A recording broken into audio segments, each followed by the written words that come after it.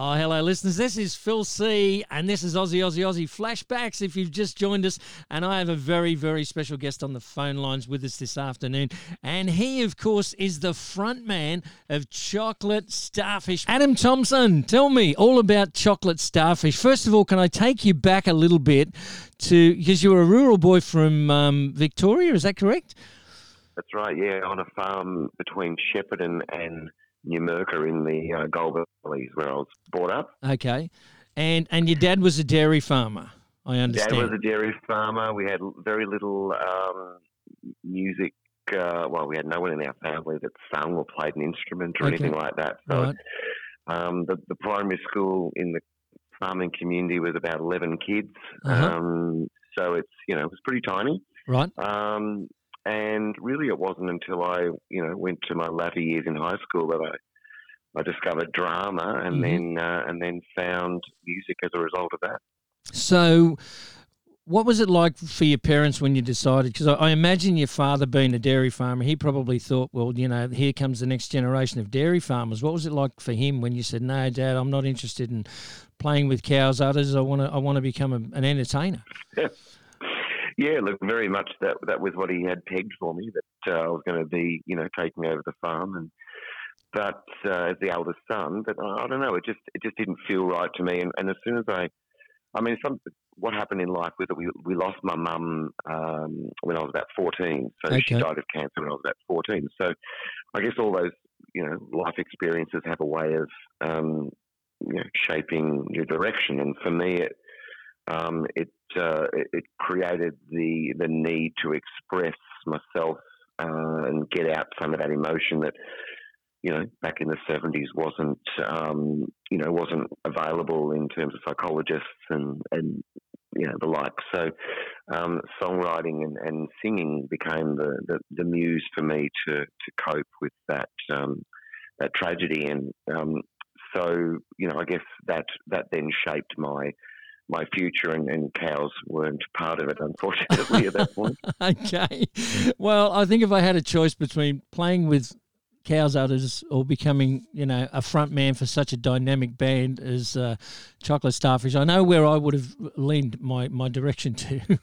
Yeah, look, absolutely. And I do think, Phil, that, it's like the sliding doors moment, and some of those sliding doors moments are very subtle situations, but others are like the one that I faced, and I think they all have that propensity to change your direction in life rapidly, and I feel blessed, if blessed is a thing that you can attribute to the passing of your mum, but I feel blessed that in some ways that her passing gave me that opportunity to explore something so dynamic. Okay. Now, you are considered to be a dynamic, crazy, wild man on stage, and a fantastic frontman. Now, I've got to confess, I have never seen Chocolate Starfish live, and I seem to be, because I'm actually in Broken Hill at the moment, and I seem to be just passing you guys, because I went through Victoria, and you did a show at the Tumby Fest, I think it was called. Tumbarumba. Tumby Fest, and I missed you by about 2 days, and then I was at Cobram, and so I've missed you all along the way. However, I am going to go to Monday. There's a big festival that's coming up, because having read about you, and I've looked at a few YouTube things about you, definitely a wild man on stage. Now, you're considered to be this real sort of crazy front man, and a great one at that. Who do you consider? Do you consider to be this real great front man, or do you just out there having a lot of fun, just being yourself?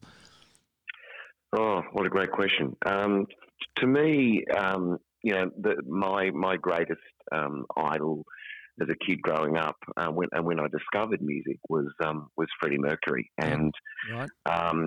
And I don't know whether you term Freddie crazy, but he's certainly bombastic and theatrical and all those adjectives. So yes.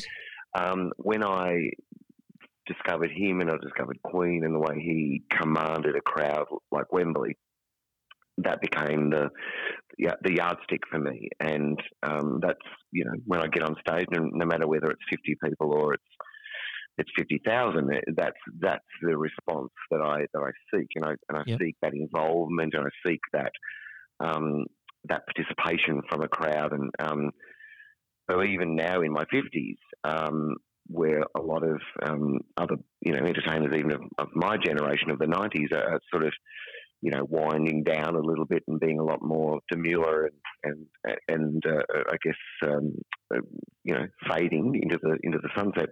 Yep. I'm still pushing the boundaries and pushing the envelopes, and because I think it's what keeps me vital. It's what keeps me and the band edgy. It keeps the show interesting, and it's not as in inverted commas dangerous as what it was back in the 90s. I don't hang upside down off rafters as much as I used to, because I definitely fell a few times. But Oh, wow. But I certainly I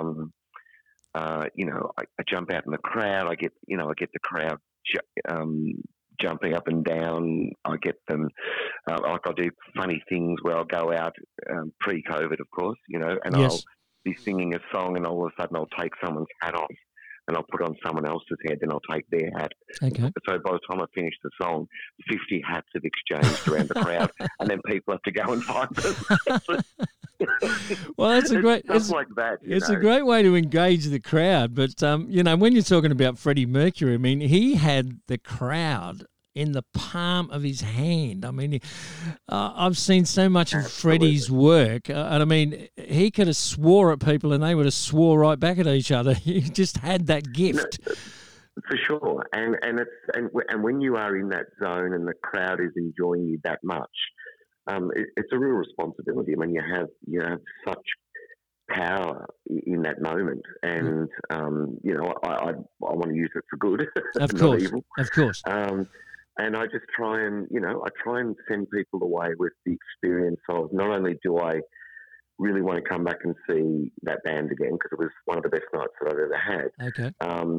But also just with a lasting memory that that 10 years later they'll come and find you at a merch table somewhere and go, I saw you at this place and you did this, and my wife and I remember it, and so those are the moments that I think you have to try and create. And if I can just segue onto Freddie, interesting, just before COVID hit, I took on the Bohemian Rhapsody soundtrack. Yes, and you I did. was doing it in big theatres around, so I put 2,000 people in the Palais in Melbourne and 1,500 in Brisbane, and so I was doing some massive shows, and I was right in the middle of the regional Australia tour, and so that had to get delayed now until August this year. So Okay. I'm hoping some of the listeners who are Queen fans will come and see me, come and see me do justice to that show. Yeah, well, I know you're doing a venue at Thirroul, Anita's Theatre, I think, is on the 8th of August, I think.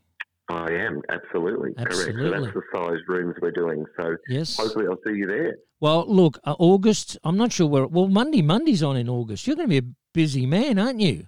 I am. I'm going to. I'll definitely. Monday. Yeah, because I'll definitely try and get to the Queen show, because I am a huge Queen fan, and my son, who's in his sort of late 20s, absolutely loves Queen, and we went to see Queen with Adam Lambert. And, I mean, a great singer. To me, kind of looks a little out of place, because all the other band members are really, they're pushing it now. And he's this young pretty boy with an incredible vocal. But it looked a little odd for me, I must confess. But I certainly certainly can't bag his performance or his vocal. Absolutely brilliant vocalist. No, he's a great singer. And I think what's important is that, what he does, is what I try and do as well, is to take on the show in your own way, and not like there are cover bands out there that put on a mustache and buck teeth and try and be Freddie. Okay, that's not me. That's not what I do. It's like, for those listeners who remember Chocolate Starfish's first big hit, which was You're So Vain, Carly Simon. Absolutely. We didn't try and pretend to be Carly Simon and play the song in exactly the same way. No. We took it on. In our own way, and that's what I do with Queen. With Queen. What about the vocals of Freddie Mercury's songs, though? They're extremely demanding. I mean, how do you prepare for something like that? Yeah, well, you don't drink and you don't smoke and you don't do drugs and you warm up daily and you got to be in that moment, and it's incredible range that you have to do. Yes. And but then there's also the flamboyancy that comes with the performance as well. That's my nature anyway. Yes. So it's definitely not a stand there and sing. So it's I'm out and I'm out doing lots of big gestures and lots of something like Fat Bottom Girls, for example. I'm jumping up and down with huge passion, and as is the crowd. Yes. So it's certainly tasking, and I've got to sleep well, I've got to eat well and rest well, because to be on your game, that's what you got to do. Absolutely, to be able to do that and night after night, especially if you're doing a tour somewhere. Well, not night after night, but if you're on tour, that takes it out of you as well. Now, what about the other albums you've done? Because again, you've done a INXS's Kick, and you also did Bat Out of Hell. Now, with Meatloaf, my goodness, on the top of his game, what an entertainer he was. Sadly, he should have retired a long time ago and stuck to B-grade movies, because I don't feel he can really sing anymore, well, certainly not the way he used to. How do you go with those ones again? Because you've picked some real cracker sort of albums to want to perform, and how do you bring justice to all of those things? It must really take a lot of time, and how do you mentally prepare for that?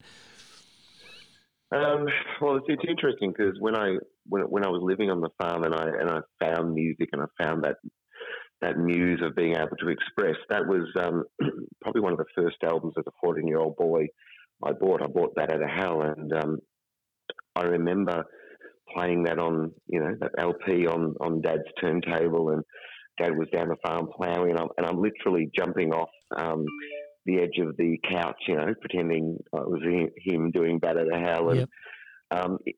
Like, I don't know whether you've had these experiences, but as a boy at that age, I thought, one day I'm going to meet him.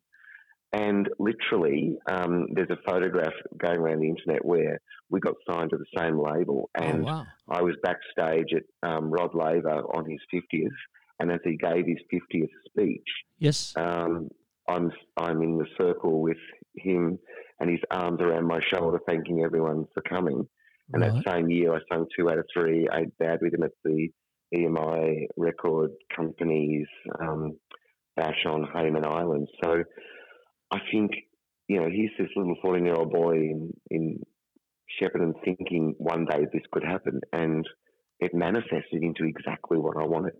Wow. And I find that amazing. That is amazing. I mean, you never would have thought it in a million years. You obviously really wanted to do what you are doing, and you pursued it with all your heart and all the passion in the world, and wishing from your heart, I guess, you did get to meet one of your idols. Sadly, Freddie's gone, and I'm sure if he was still with us, you would have wanted to have chased him down too, no doubt. I would have found a way, mate. Let me tell you, I would have found a way, and but a bit like Adam Lambert, I keep that legacy going in a way that the music of Queen will always live on. Absolutely. And that's I guess what I'm trying to do with Chocolate Starfish recordings as well. When we got back together again after a long hiatus, yes, I decided that new music and new albums were always going to be a part of the future of the band, but we also had to do them with conviction, and it couldn't just be just slapping together some songs and hoping they were good. You've got to put your energy and your impetus into it, and that's what we've been doing for the last 7-8 years now since we've been back together. So why did you leave the band? I mean, the band, you had albums, 2 out of 5 I think were in the ARIA Awards. You also Vain, that was your biggest selling single, and you had several singles. Why did you leave at 98? In 98, it's almost like you were getting there at the top of your game, and then what happened? Look, it was an interesting feeling. The band kind of was disintegrating around each other, and we, like most things that people see the band on stage, and and we'd been together I guess, as a visual entity for about 3 or 4 years. But you've got to remember there's a backstory to that, and there's the years before when all of us were in other bands trying to make it, and that didn't make it, and then this lineup finally made it, and so there was definitely a weariness in the guys. We were all mid-30s, and that's all we'd ever known, and. Yes. So I know personally I wasn't in a good place mentally. I needed life experience. I would pretty much not be able to pay a bill. I just wasn't, definitely wasn't marryable. I didn't know myself. I knew myself only as the lead singer of a band, right? And band life, particularly when it's a full-time concern, doesn't give you space to explore the other aspects. You're part of an entity, and you don't have that freedom to make decisions on your own. They've got to be made within a band context. Yes. And so a lot of those decisions that I wanted to make, and even if that was just going away from the band for a few years to travel the world and find out what makes me tick as a 30-year-old man, as opposed to the 18-year-old guy who started music. But they don't become available to you in a band context. So I just needed that, and I know the other guys needed the same thing, but for different reasons. Some of them had already had families that they weren't nurturing very well, Okay. for example. Okay. Yep. So. Yeah, that's the reason why. And then their hiatus became a lot longer. Of course, it's integrating. There's people look for blame, and really it was minor. It was minor situations, but they became blown out of proportion. Yeah. Because of the circumstance. But anyway, when we finally got back together again, I started writing songs with Thorin, my guitarist. Yes. Songwriting partner, and he eventually passed only 12 months after when we got back together again. So that was a bit of a challenge for the band, but it also cemented, the future again for us. And we then knew that nothing else was bigger than being able to communicate properly. So that's what we did under his passing, I guess. Yeah. So with Zoran, you had a real connection with him, didn't you? Like you wrote both of you and him were the main songwriters. So I guess you pushed and pulled each other around to get what you wanted, and you had this real connection. So what about now? Like he's gone. I mean, his legacy will live on, but with a new person who's writing with you now, is it mainly yourself, or do you collaborate with other band members? Yeah, look, I collaborate mostly now with a guy called Tim Henwood. Tim has actually produced this new album that we're talking releasing about this year. Yes. Yeah. And Tim Henwood, for the younger listeners, he was the main songwriter in the Super Jesus. Okay. He wrote Natalie Bathingwaite's hits on Road Traders. And he had a hit also in the 90s with his band, The Androids, called I'd Rather Do It With Madonna. Okay. He, which actually was an international hit as well. So he and I have found a really good way of writing and that push doesn't happen easily. It happens with a bit of, and some people don't last. Hello. I think I've lost you there. Are you there? I lost you for a moment. Yep. Are we back? Yeah. Yes. So I think that push and pull doesn't happen easily. So I think it's important to explore that and I guess drop all your ego and be ready to tell each other if no, that's not good enough. And I guess we'll talk about the new album now too, because there's some interesting stories that have evolved from that. Yes. Well, I wanted to ask you before we get on to that, what about the music industry? It's changed huge in the last 25 years or so since you guys started. Do you find it better for you guys? I mean, with the younger audiences, I mean, they're all into the platforms now, aren't they? Like Apple Music and Spotify and all that kind of stuff. How do you feel it's affecting sales for you fellas?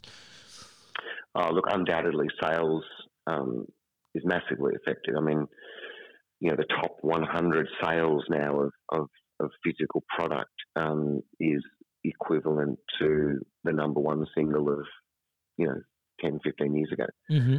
So, and that's the whole 100 combined. Okay. So it's you don't sell anywhere near the amount. Right. Digital allows you to record a lot cheaper. So the costs of going in to record, like our first album, cost us $150,000. Wow. Whereas the new album, which is actually probably cheap for the 90s or the 80s. Yep.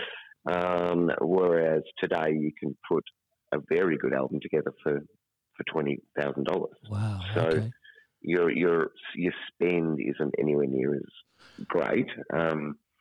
Which luckily, because you'd never have hide nor hair of getting it back again if it was the $150,000. Okay. So there are very few artists now who spend that amount, and very few artists who recoup that amount. Only perhaps some of the young acts who would sell probably most of it still through digital platforms, but through being able to have funding, so sponsorship through YouTube and stuff like that. That's how they would make their money now. Okay. Because we're in our 50s, we're not we're not young and cute. So someone like TikTok's not going to look at us and go, hey, this is going to go viral because it's they're hot looking. That's pretty sad when you think about it, though, isn't it? You got to be young, pretty, and hot looking. It's almost like Australian Idol, which I don't really want to go there, but Well, no, and that's the other reason why in the last. I mean, I'm digressing again, but 20 years ago I created a program called Muso Magic, where I go all around the world to do group songwriting with Aboriginal communities, Indian communities, corporate companies to produce a song around their values, and it's all based on contribution rather than egalitarian measurement of top 10 and top 20, and you're the best and you're the worst, and you're the one we laugh at. So I can't stand those programs, and no, neither can I.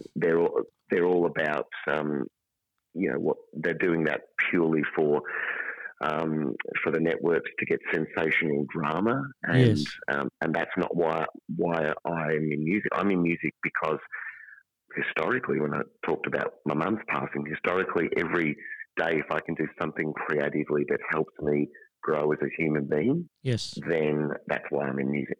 Fantastic. And that's what I try and impart through the program Muso Magic is, any day that you can write a lyric, learn to sing in tune, learn to play one song on the guitar, whatever it might be, is a step towards your cathartic healing as a human being. Well, I've actually brought an acoustic guitar on this trip with me. I'm on the road for 3.5 months, and I thought, well, by the time I get back, if I can play 6 or 8 chords, I'll be happy. I'm still struggling with the first 2, but at least I'm still hanging in there. You know what I mean? It keeps me sane.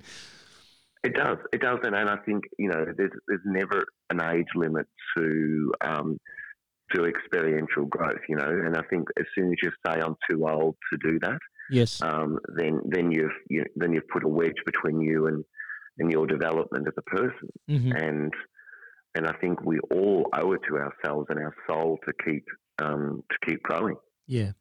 Now, what do you think about your fan base? Like, do you think you've grown? I know, obviously, doing stuff by, like INXS and Bat Out of Hell and Queen.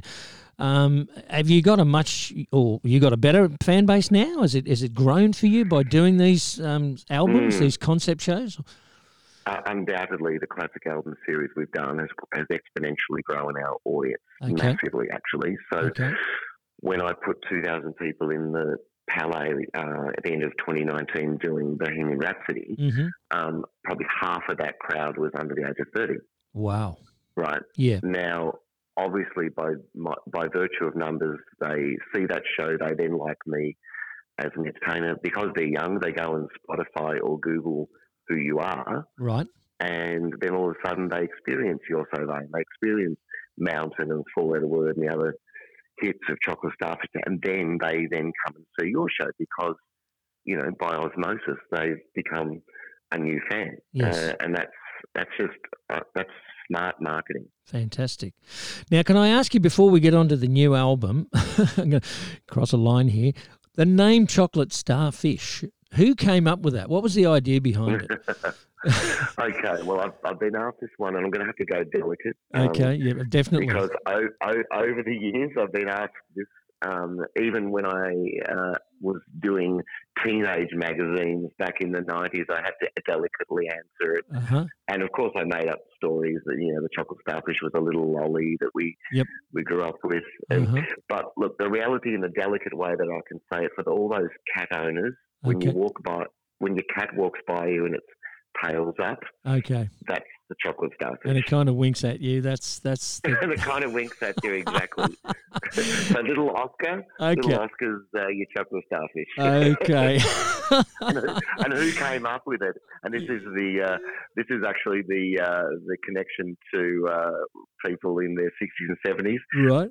Barry Humphries had a character he did called Sir Les Patterson. He did. I remember that. Yeah, I do. The cultural attaché. It was a bit of a slob. Yes. And he talked about the chocolate starfish, and we thought it was funny, and we thought we'll use that name until we got a better name, and we never got a better name, so that became the band's name. So Barry Humphries through Sir Les is to blame. Okay, so how did the audience or the parents of the kids listening to you feel about that? Because I mean, I thought Les was incredible. The character of Les Patterson, he was pretty full on. And a little bit rude at times. I'm amazed they didn't put him off the air, but he did it in such a way. That everybody sort of loved him, but a lot of the mums thought he was just a filthy old bugger. Like, Look, and I think it's how you do. Hopefully, I've delivered my explanation in a way that people get a wry smile, but they don't. They don't. If you deliver it crudely, like he did, then you're probably going to alienate people. But I think. Hopefully my explanation is, wry smile enough to know, okay, that's where it came from. Yep. And, one of those things, like a mouth, we all have one. I wonder, mate, can I ask you said you've been asked that question a number of times. Did you ever get asked that question and not know it was coming at you? The very first time somebody said to you, where did the name Chocolate Starfish come from? Who decided to call the band that? For the very first time, did they actually tip you off and say, we're going to ask you this and give you time to prepare? I think they might have. It was that long ago, so I can't remember if I got caught. If I got caught off guard, but I'll tell you, if I ever did, I would never get caught off guard again. So I had to be prepared for those moments. Absolutely. Anyway, that's what life's like. You've got to be. Hello. Are you there again? Yeah. I thought I lost you again. It's probably been in Broken Hill where I am, but you're back. Yep. So, okay. Now let's get on to this new album. How did you, as the band, because you chose You're So Vain as a single, and that was a huge hit for Carly Simon back in the 70s. She had an incredible album. In fact, I've got that album on vinyl. The album was called No Secrets. Brilliant album by Carly Simon. And you chose You're So Vain, fantastic song. Now, for this new upcoming album, which is called Beautiful Addiction, it's actually due out on the 14th of May. What's Up, the Four Non-Blondes, which is already out and available now. Why did you pick that song? Or did it just have something meaningful for you? Or did you think, hey, that was a great big hit for the Four Non-Blondes, as was You're So Vain, let's do that one? Yeah, no, good question. It came about because back in the 90s, just as You're So Vain was being released, we relocated for several months to Los Angeles, and it was that very year that Four Non-Blondes put out What's Up, the What's Going On song. Yes. And, we were living in this share house in LA and hoping that back home in Australia, You're So Vain, would get some traction, which it did. And I remember this song coming on MTV and thinking, wow, this is great, and she's so quirky and, really good song. I'd love to, meet them one day. We never did, but I just loved the song, and it just sort of became part of the soundtrack of that experience. And, fast forward 25 years, and we're doing the Red Hot Summer Tours 2 or 3 years ago around the country, and in You're So Vain, I started breaking down the song to a straight drum beat. Was the last song of the day, and there was 10,000 people out there, and I'd start singing all manner of things like "Oh, Black Betty, Bam Balam," or then I'd go for the younger crowd and I'd sing "Don't You Wish Your Boyfriend Was Hot Like Me," or whatever the song was. Okay. Anyway, one day maybe it was a throwback to my memory, and I started singing the chorus of "What's Up," and the crowd just went off. So I tried it again the next day, and I said to the band, I'm going to extend it a bit more. I'm going to sing the verse as well. And anyway, by the time we got to the end of that tour, it literally, the whole song was being done in the middle section of You're So Vain. It was standalone. It was becoming part of what, was a highlight for the concert. Mm-hmm. And so when we started during COVID, we started to put this new song together. Our drummer said, look, we'd be crazy not to record, Four Non Blondes What's Up, because just remember the reaction that it got. And we sort of, we did a couple of versions with a couple of guys that wasn't quite right. And then when Tim Henwood had a play with it, and he said, look, we should do it like this, and it just hit the mark, and it then became the blueprint for the sound of the rest of the album. So that's how the song came about, and we've only just released it last week, and the response from radio has been instantly amazing. So I'm cautiously optimistic. We may start to get some airplay in the next couple of weeks, and fingers crossed, if it gets any of the traction that You're So Vain got, this and the new album could be on a winner. Well, I played it last week, and I did announce that we were going to have you as a guest on the show. And I got quite a good response from the audience. They messaged me and said, what's going on? When are you going to have this man on the line? And I said, we're going to keep that for a later date, but we will let you know as soon as we get it done. So I think the album's going to go really good for you. I mean, can you tell us anything about it or not? Because it's not due out until the 14th of May. Can you give us any little scoops for the listeners, or is it all sort of top secret at this stage? No, look, I can tell you a couple of things. So the title track, The Beautiful Addiction, right?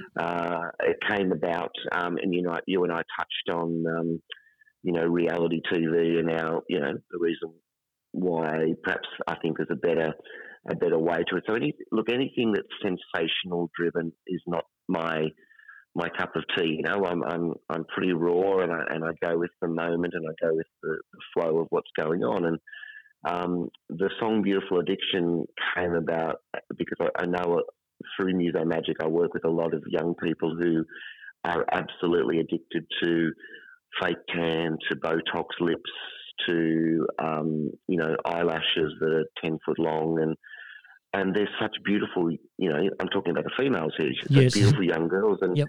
and I just don't, they all aspire to be this Kardashian look, mm-hmm. and to me it reeks of falsedom, and absolutely.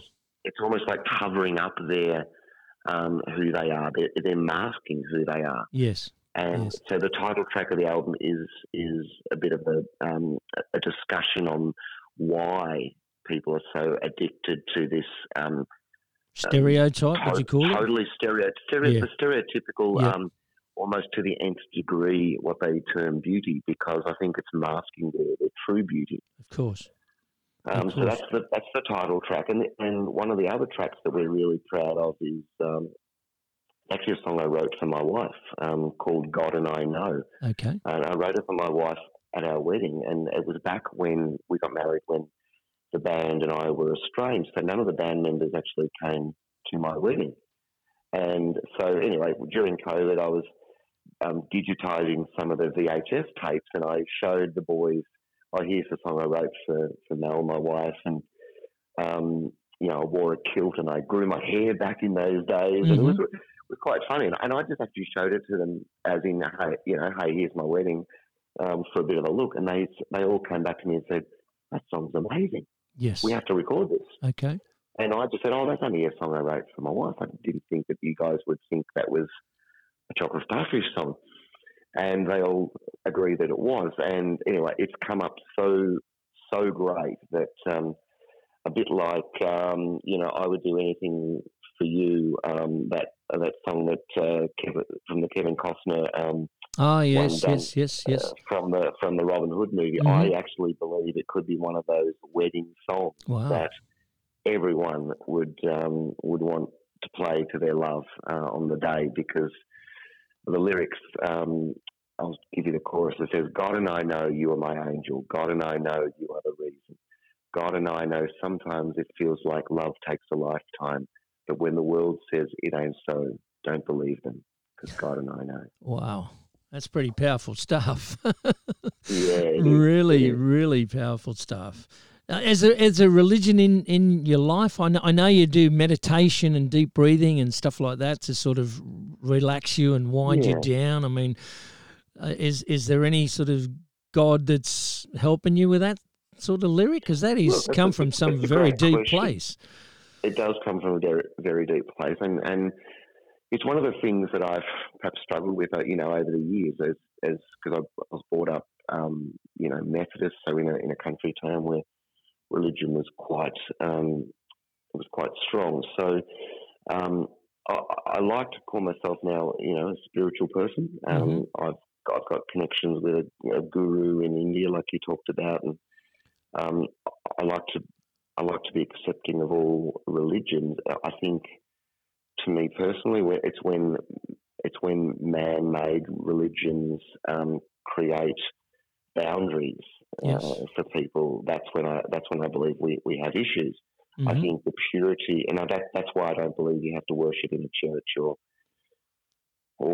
you have to worship with a priest or a minister. I think that, to me, God is within, God is without, and God is existing all around us, and that God force is a force within all of us. And I think if you tap into it, it can be seen in the eyes of a newborn child. It can be seen in the love of your wife. It can be seen in poignant moments in nature. But you have to open up all parameters to the God force, and that's what I try and do. Whether I meditate, whether I'm at a church, whether I'm just working with a bunch of kids, I try and tap into the God force and allow that to flow through. Wow, that's certainly not the sort of conversation I'd be having with you, Adam. Incredibly, I'm thinking a wild, crazy rock star, but you're a very grounded, deep individual. Well, thank you, and I guess that probably, hopefully, is a nice way to wind up the interview. Absolutely. I think sometimes you can judge a book by its cover, and I think that goes back to the Beautiful Addiction album. I think the more layers we put on ourselves, the more we create these layers that people have to work through to get to the essence of a person. So, I like to be as raw and as unbridled, and part of that's my performance. So yes, I can put on that show, and I can tap into that force, but I can also tap into the energy of the love of spirituality and decom, because otherwise I wouldn't have that balance in life, and I wouldn't be able to bring all those things to the table that I bring to the table as Adam Thompson. So that's why I love to do it. So I want to thank you for having me speak some of these truths. Oh, it's been an absolute pleasure for me, Adam, and I can't wait for the album to come out. Do you feel you've taken a couple of quick risks by making songs with such deep lyrics for your fans, for your listeners, or do you think how do you think they're going to accept it? Yeah, I do, but I think if you can't do that at 55 years of age, if you can't take risks now, you never can. Fantastic. So otherwise, you'll have regrets, and I like to not have too many regrets in life. In fact, I can probably count them on one hand now, the regrets I have. So I think as long as you deal with them and you face them, and I've had a lot of challenges with mental health in the last 20 years, and part of those is dealing with the rawness of who you are and your fallibility. And if you can't put those into song now and share those with the world and the universe and your growing fan base, then who can you? Adam, it's been a pleasure talking to you. I know you're a busy, busy man. I'd love to chat with you later when the album comes out. I will be definitely seeing you at Monday. I'm not sure about the Bohemian at Thirroul, which is on the 8th of August. I'll do my best to see that. But I'm definitely going to be at Monday, so I'd love to catch up with you and put a face to a voice. That'd be great, mate. Thanks heaps. Thank you so much for your time. Adam Thompson, Cheers. Listeners, the one and only frontman, the great frontman of Chocolate Starfish.